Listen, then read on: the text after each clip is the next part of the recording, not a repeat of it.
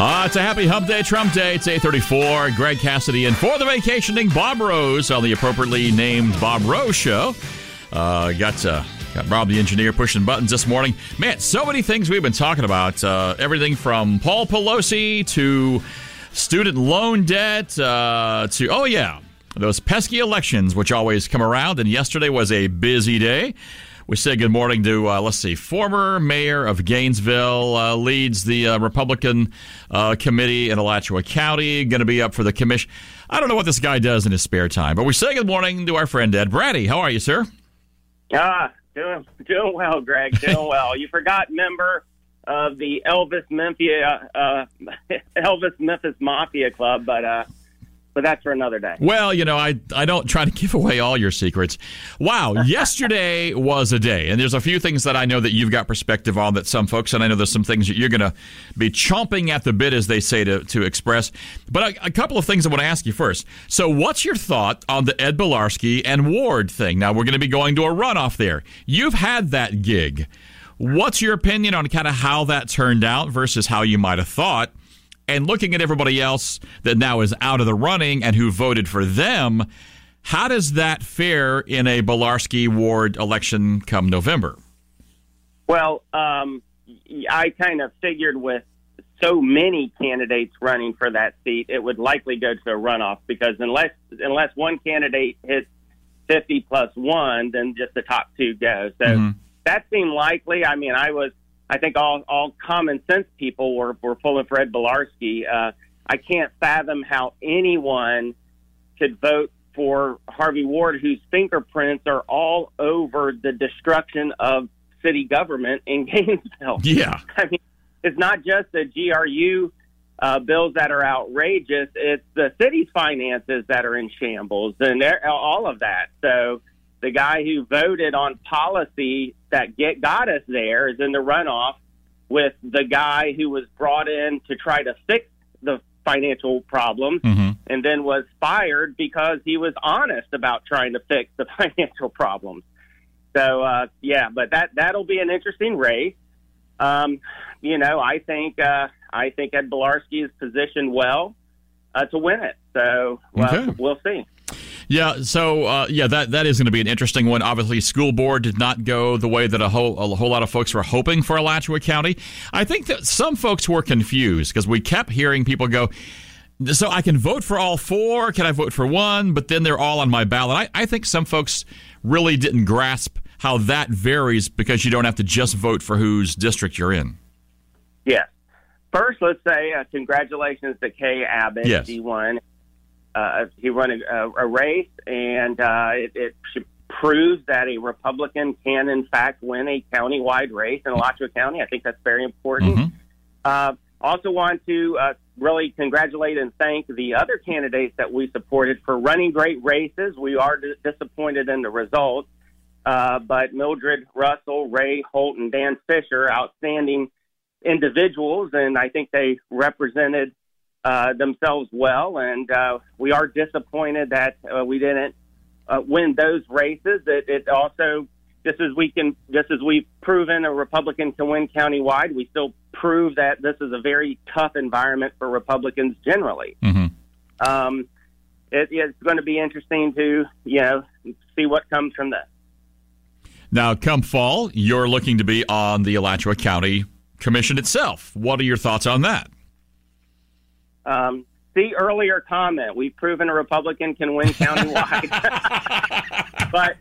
but really, on a day like today, it's not about me. It's about cleaning up this mess now because the voters deserve today to have the transparency and trust in our election process. They don't need to wait until November and hear me complaining about it after my name's on the ballot. Now, we had a listener call. We had a listener call earlier this morning, and they said they were in Newberry at 7:00 in the morning, and they couldn't even get a sample ballot as a Republican, and that made them feel a little uneasy.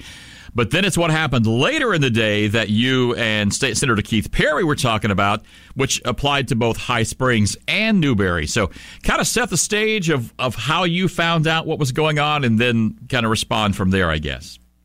So in addition to having great candidates we were behind, we have fantastic supporters who were working hard for our candidates, and they were pretty much giving us almost minute-by-minute updates on things. In addition, we deployed poll watchers, not poll workers, but people who are authorized by the party or candidates to be inside the precincts monitoring things, and they would provide updates. And then, yes, shortly before 6, we got reports of ballot shortages in the outlying precincts that tend to vote Republicans. And, of course, we're all spread out. There's precincts all over the county. I started heading to High Springs. Stafford Jones, who's a state committee man, headed over to Newberry. We kept getting reports of at least one or two other precincts. We did alert other people, other officials. That's how, Keith Perry got involved. And I got out to High Springs, and I go in, and the place is filled with voters who can't vote. Wow. I mean, it's unbelievable. There's more than 50 sitting in this very small High Springs Civic Center. And you see the frustration on everyone's face. I'll bet. And this is something that should not, and you can't imagine it happening. I mean, this is where I got into the, there's sloppiness, and then there's just incompetence, and there's clearly things that happen throughout the day and throughout the period where you can say, well, this is just sloppy action, people not following through. But the idea that you would short ballot Republicans in Republican strongholds that are half hour away from the supervisor's office in terms of getting new ballots is just inexcusable. And if you're a passing, if you're a casual observer on the passing scene, you may think, okay, well, that's just an oddity. But if you know anything about elections anywhere in the country, you know that historically Democrats vote early, Republicans vote late. Right. That's true both in terms of early voting days versus election day, but it's also true in terms of early in the morning, late in the evening.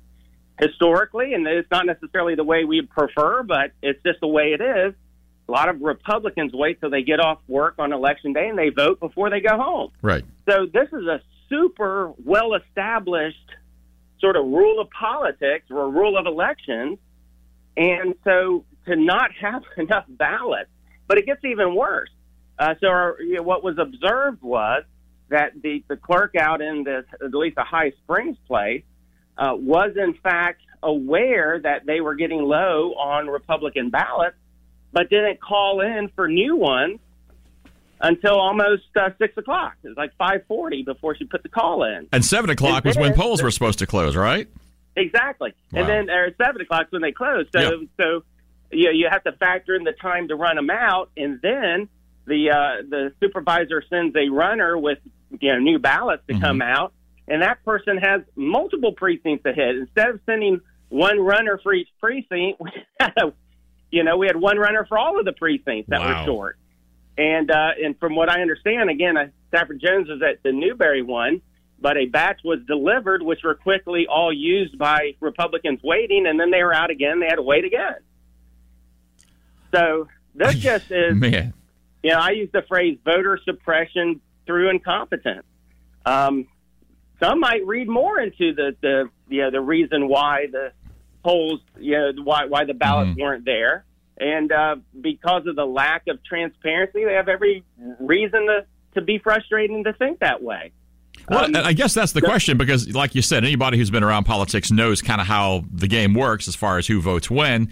So, how do they even determine? Do they not look at previous elections? How do they determine, do you think, how many ballots need to get sent to a given precinct, that day? Yeah, that's a great point. And the first and the most obvious approach to this is to say, okay, how many registered Republicans are in this precinct and registered Democrats in this precinct and registered MPAs, and let's make sure there's one ballot for each of them. Right. Because they're in a secured location, so it's not like you're going to have a gazillion ballots unmarked just laying around. They're Right. in a secured place, so there's no excuse not to have one vote for one registered voter in every single precinct. Wow. In a secured location. So I don't have an answer. I was at the supervisor's office at about midnight last night, watching the sausage get made, if you will, and I still don't have an answer as to why they didn't match the number of ballots with the number of registered voters in that precinct. And again, what's frustrating, Greg, is it all tends to skew in one direction. Right. That you can, in good faith, accept that people make mistakes and that accidents happen. And, like I said, sloppy work is sometimes at issue. But when they all skew in one direction, well, then that's a bigger problem. Right. Well, at least it is good to know that you are on it. Again, hats off to the winners that we did have. And again, hats off to a lot of folks who did a great job getting out there, working the streets, shaking the hands, trying to do their best. Ed Brady, we always appreciate what you do. And yes, you have proven before that it can happen. And we will be watching your race again come fall. So good luck, sir. I appreciate it. Thank you, Greg. There you go. Ed Brady again. Former mayor of Gainesville, leads up our local Republican committee in Alachua County, and, of course, part of the Elvis Presley Memphis Mafia Association. Was I supposed to not mention that part again? Thank you very much. There you go. It's 8:46, 14 minutes away from 9 o'clock. It's the Bob Rose Show. And a happy Hump Day Trump Day, 97.3 The Sky.